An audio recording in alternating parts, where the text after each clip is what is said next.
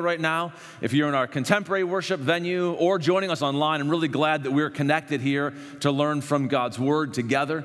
Our ushers are going to count the aisles in our traditional and contemporary venues here on campus. And if you have a Bible with you already, you can open that up. We're going to review that passage from Luke 19. If you'd like to borrow a Bible during this hour, please take one from the ushers and you can turn to that story. We're going to read it in a few minutes. I'll give you the page number when the time comes. And you can just put that on the shelf in the back of the room after worship today. Today is the third and final week on a little mini-series we've been doing as part of our larger journey reading the biography of Jesus according to Luke this year. We've been reading about Jesus' life story, reading about the kind of life he teaches us and invites us to live. And for the last 3 weeks, concluding today, we've been talking about something that Jesus teaches about a lot, and that is about our relationship to money and possessions. And I thought that I would begin today, I kind of saved this for the last week, by sharing with you maybe a little image or a lens that I've been using that helped me in putting these different stories and teachings together as we were preparing for this series. As I thought about the different stories that Jesus told, and in today's reading, an example from his life, it reminded me very strongly of an exercise that I have used with nearly every pre-marriage couple that I have helped to get married here at Community of Grace. So those of you whose weddings I've had a chance to officiate, you may recognize this. And I'm not talking about the exercises that have to do with the really practical money stuff, like the goal setting and the monthly cash flow plan, all that stuff. There was another one that most of us have done together, and it has to do with what we value about money or what emotions are attached to money in our lives. And lots of couples don't understand this about one another. I wish that I had learned this earlier in life. I'd probably have done a much better job in my marriage around these topics. And there was a quiz, kind of a questionnaire that those of you who have had weddings here that I've officiated in the last number of years, you fill this quiz out, and it was designed to help you think about what money is attached to in your heart, right? So you think about like a dollar bill or a $20 bill or whatever. The thing itself doesn't really have value, right? It's a couple square inches of paper and some green ink and maybe some special foil in it or something like that. But the thing itself doesn't really have value, but it gets you something. What does it get you? What does it buy for you? Why do you value it? Well, by the end of this exercise, what we realize is that some of us value money for enjoyment. We're like, hey, this is great. Money can get me things that help make my life more comfortable, more enjoyable, just kind of better to go through on a day-to-day basis. And I think we can all understand what that's like, whether that's exactly our tie or not. Some of us, by the end of this little questionnaire, realize that what that valueless piece of paper and green ink is tied to in our hearts is security. That we value being able to have enough of this to feel safe in life and be prepared for what comes, and life is unpredictable, and so it's tied to that in our hearts. And for still others of us, it's tied to something that we might call status. So like if we earn a lot of it or have a lot of it or own nice things, we'll feel more successful. We'll feel like we've done well in life. In fact, have you ever heard that expression? It kind of bothers me every time. So-and-so has done very well.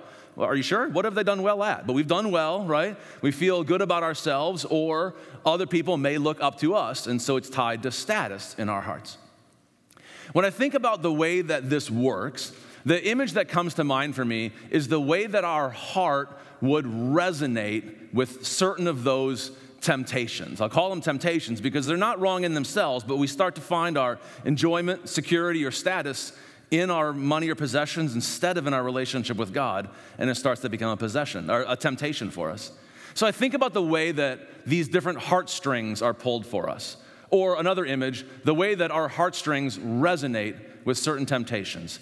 Do you know what a resonant frequency is? Let me illustrate this. Like if you had, I think if you had like a crystal wine glass, and I think I've done this before, it's not just a myth, right? And you run your finger around it kind of at the right speed, it'll start to vibrate and start to sing a little bit, start to make a sound. You found the resonant frequency of that glass and it'll vibrate just the right time. Or if you're on a swing, like at a playground, you're on a swing, if you pump your legs at just the right time, you can make the wave that you're on, you can swing go higher. If you pump them at the wrong time, nothing good happens. But if you kind of get the rhythm down, then it works.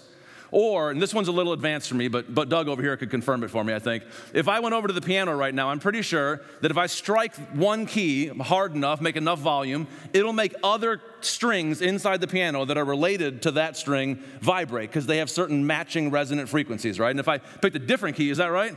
Yes, good. Okay, if I picked a different string, different related strings would also vibrate, right? So the way that I think about this is that our hearts have kind of different people in this room, different people are going to have different resonant frequencies. Some of us are going to go like, yeah, when it's tied to enjoyment, I'm going to resonate with that, right? Or if it's tied to security, I'm going to respond to that. That's a need that I feel. Or status, that's a need that I feel. Those are different resonant frequencies for us. Another way to think about this is to think about the very intelligent people who work in the marketing departments for very profitable corporations. They know that your hearts resonate to these things, right? So you can watch commercials, magazine ads, billboards, whatever, and you could ask yourself, is this product or service that's being sold, is it promising me enjoyment or security or status? Like people will look up to me, I'll be really cool, I'll have lots of friends. If I have a cooler of Corona on the beach, maybe you've seen this commercial, right? Or especially like financial services, you're going to be set for life. You've got total rock solid security, or all the enjoyment and the fun and the commercials that if you, you buy this particular product, then you get a new boat on a lake and you go flying down the lake and like you have lots of enjoyment, right? So you kind of think about that. And maybe you even want to think about which one of those things, probably all of us respond to all of them in different ways a little bit, but I bet for most of us, one resonates more strongly than another, right?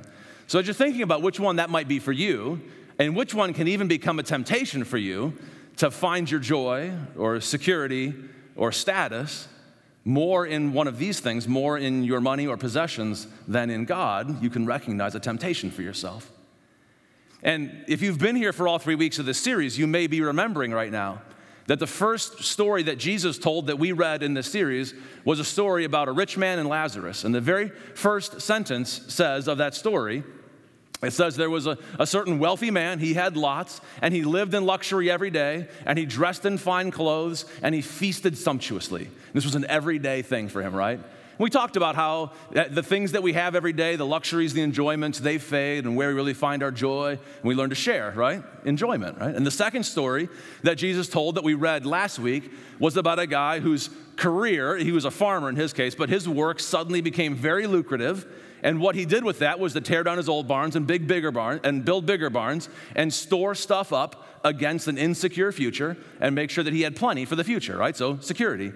And today, we're going to be reading a story about, or reviewing a story, about a character Jesus actually met, not in this case a parable, but a real person, whose experience of status was kind of complicated, but it had a lot to do with his relationship with and how he used money and related to people.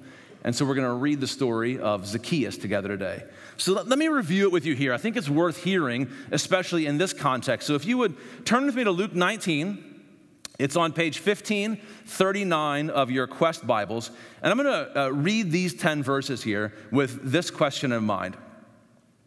Jesus entered Jericho. This is kind of a border town outside of Jerusalem, and he's passing through there. A man was there by the name of Zacchaeus. He was the chief tax collector, and he was wealthy. He was doing very well in life, right? He wanted to see who Jesus was, but because he was short, he could not see over the crowd. So he ran ahead and climbed a sycamore fig tree to see him since Jesus was coming that way. And then Jesus reached the spot where Zacchaeus was, and this crowd was there. He looked up into the tree, and he said to him, "Zacchaeus, come down immediately. I must stay at your house today." So he came down at once and welcomed him gladly. Zacchaeus welcomed him into his home.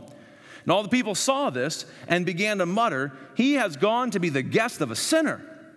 But Zacchaeus stood up and said to the Lord, when they were in his house there, "Look, Lord, here and now I give half of my possessions to the poor." It's a dramatic response to Jesus in his life.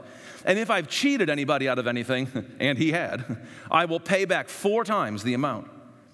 Jesus said to him, "Today salvation has come to this house, because this man too is a son of Abraham. For the Son of Man came to seek and to save the lost." All right, let me explain a couple things about Zacchaeus and his relation to the people around him. It says that he was wealthy and that he was a chief tax collector. Now, Zacchaeus' status, his identity, his self of who he was in relationship to others, his value, really was all mixed up. Because on the one hand, he had reached a successful point in his career. He was not only a tax collector, I'll say more about what that job means in a second, but he was the chief of them. He had moved up to a high level in his field. He's very wealthy. He'd made lots of money. In that way, you would think that he would feel lots of value in life. On the other hand, he had lots of factors that made him feel like a reject among his own people, right? So on the one hand, he was a tax collector, right? Now, I don't hardly know anybody who enjoys paying taxes. I actually have met one person, but that's the only one I can think of.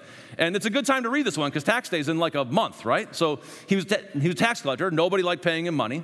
Now, in addition to the fact that nobody likes paying their taxes anyway, he also was collecting money not for the Jewish people of whom he would have been a member, but for the Romans, right? And so the tax collectors who collected taxes for the Romans were collecting money from the Jewish people for the people who occupied their land and oppressed them. So they were paying money to support a system they hated in the first place. As if that weren't bad enough, the tax collectors were not exactly what you'd call, what's the word? Honest, right? They had authority to line their own pockets, right? You owe $10 this month for crossing this road or crossing this border. It'll be $20 or you're in trouble. Well, there's no recourse on that, right? Not only do people not like paying their taxes, not like paying their taxes to Rome, not like being cheated, and Zacchaeus does all those things, he's the chief among them. He was better than everybody else at it and curried favor, probably bribed his way to the top. He was the chief tax collector among them. His relationship among people, his status, his sense of personal value among his community would have been pretty low. And then there was also this. Do you know the Zacchaeus song? Have any of you ever heard the Sunday school song, Zacchaeus was a wee little man and a wee little man was he? They sang that around Zacchaeus, right? And he didn't like it very much. No, they didn't. I don't think they sang it then. It was made up later, right? I'm sure that was an issue for Zacchaeus too, right? So Zacchaeus had this whole mixed up different levels of his personal sense of worth and value. But here, I think, is what good came of that for Zacchaeus. He knew, he understood, he experienced how the accumulation of material success and wealth was not creating value and status for him. He was able to realize, he was able to experience that it doesn't work, that it never works. And I think you can see that in the story, that he's got all that he needs, but Jesus comes to town and he goes running, another very undignified thing for a man of position to do in his world, to climb a tree to see Jesus. He is hungry, he needs something else. His bucket has not been filled, right? Okay, now let me give you another visual image for this. I talked about like resonant frequency and how we might resonate with something. Sometimes this can be very destructive. And I don't know if any of you have ever heard this before or seen any pictures or video of the collapse of the Tacoma Narrows Bridge. This happened in the year 1940. It was a bridge that was built with some engineering decisions that have been changed nowadays. And as the wind began to blow on the bridge, it began to vibrate. And well, I brought a video along and I'll kind of explain what you're seeing. Can we roll that video?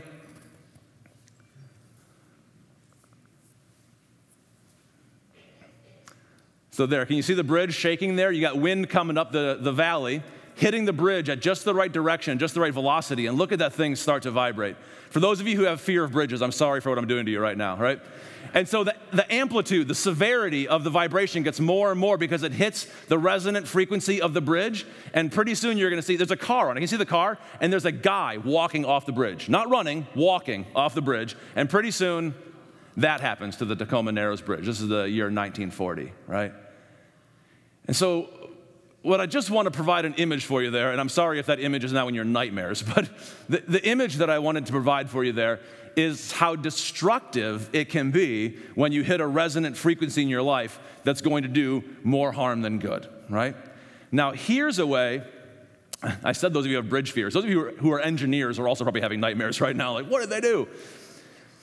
Here's where I think when money is tied to status in our lives, it provides a little different and maybe even more dangerous challenge than the first two we talked about. I think the stakes are maybe even a little bit higher. Remember 2 weeks ago, we talked about enjoyment, right? And how it is that we might seek joy in money. And we said, it's not actually wrong to enjoy some of the things in life that money can buy. If you like the house that you live in and you're happy to be warm and dry in the winter, that's not wrong, right? If you like a good meal, that's not wrong that food that you bought tastes good to you. If you took a spring break trip with your family and you spent some family time doing something, my family, they went and visited some family and friends over spring break, it's not wrong to enjoy those things, right? Now, I think we've heard Jesus warn us, be on your guard against all kinds of greed, watch out, don't go to extreme on this, don't let it become an idol for you where you think this is where joy is really found, and by all means, learn to practice the kingdom principle of sharing.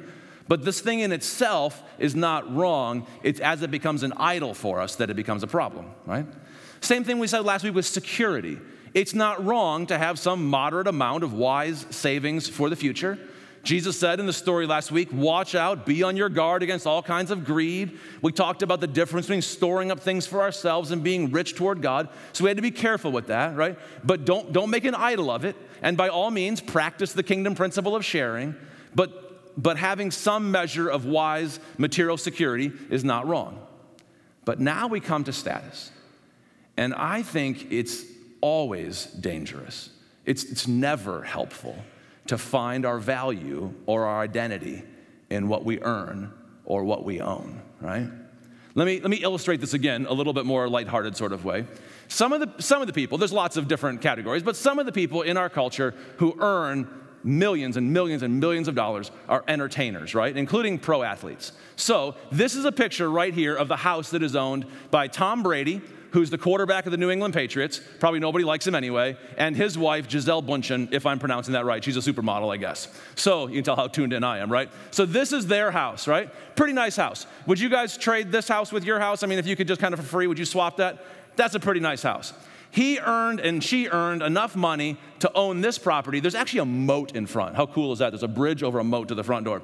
They earned enough money to live in this house for the skills of throwing a football well and looking like you're apparently supposed to look to be in a magazine, okay, right? Now, by contrast, babysitters, Babysitters take care of the most precious resource in humanity, the next generation of tiny humans, right? They make several bucks an hour. You're not going to get that house being a babysitter. Stay-at-home parents, no salary at all, zero, right? There is no reliable correlation in this world between money and value. There is no reliable correlation in this world between what you earn or what you own and your actual worth. Let me say it another way. Your worth is in no way dependent on your net worth. You hear me? Instead, Jesus comes to all of us, like he came to Zacchaeus in this story, to change our whole minds about this, to give us our value. And he said, salvation has come to this house of Zacchaeus because he too, and he used this phrase, son of Abraham, a child of God in the family of God.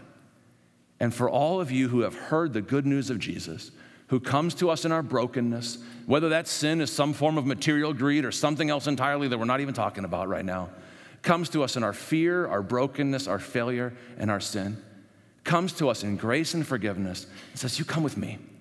Be part of my community. Be in relationship with your Heavenly Father.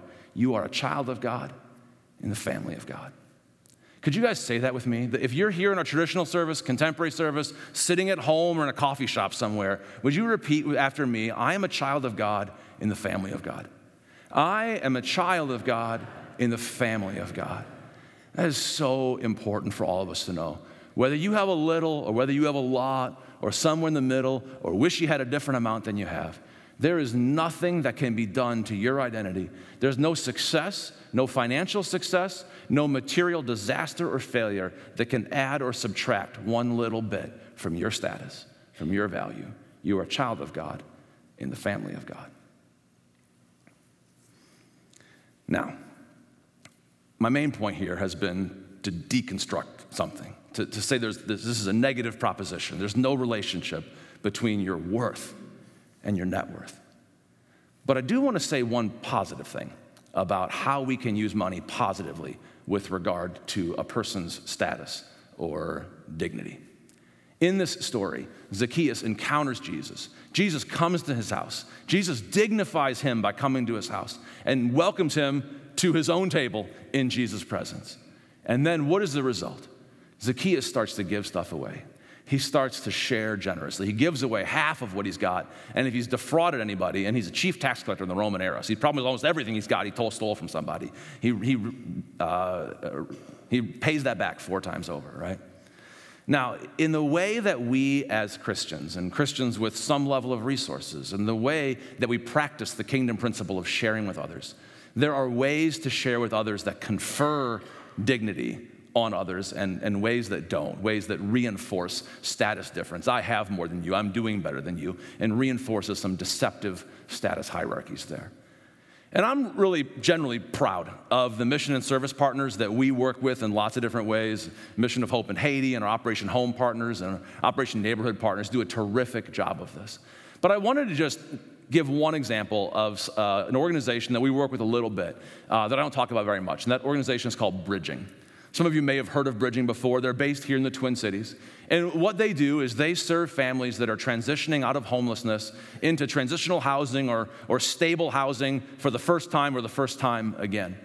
And what the founders and leaders of Bridging realize is people move into apartments they haven't been in before, and what they've got is what fits in their backpack, right? And so the kids in these families, they don't have beds to sleep in, they sleep on the floor. They don't have tables where they can invite friends over. They don't have glasses and dinner plates to put in their kitchen. And so they've got a warm, dry place, and that's a step forward. But they don't have anything in there and can't really have access to get anything for it. So Bridging began 20 or 30 years ago and began to collect donations from just all kinds. There's millions of people here in the Twin Cities and from either agencies and furniture stores and hotels and all kinds of people to donate like new or lightly used furniture to Bridging, and people can come and receive this stuff. But as I was there recently, one of the points they really reinforced to me is we are committed to doing this in a way that elevates the dignity of those who receive these things.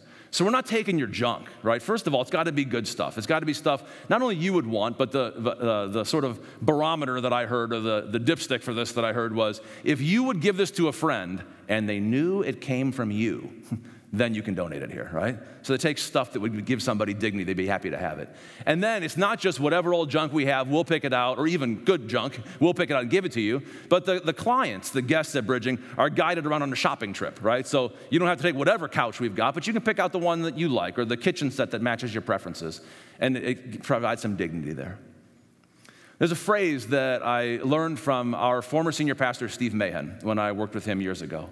He said, oftentimes we love things and we use people. Instead, what if we could use things to love people well, right? And I think about that phrase, and I think about how it is that we use our material possessions, our money, our possessions, our wealth, in order to love people well. Oftentimes we love things and we use people. What if we could simply use our things to love people well? I want to finish this series here by just very briefly sharing with you, mostly not my words, but some additional words from Scripture. In fact, this passage that I want to finish by reading to you is one that we read parts of in snippets here in the traditional service over the last couple weeks.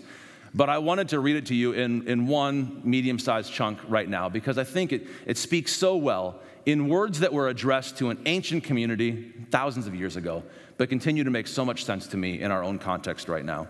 And this is 1 Timothy chapter 6. And if you want to mark that down to read it yourself later, please feel free. But I'm just going to read it to you right now and invite you to listen to these instructions. This was written by the Apostle Paul, Pastor Paul, to a younger Christian leader, Pastor Timothy, his mentee, his apprentice. And he was giving Timothy some instructions for how to speak to and lead the community of Christians in ancient Ephesus that he was caring for there.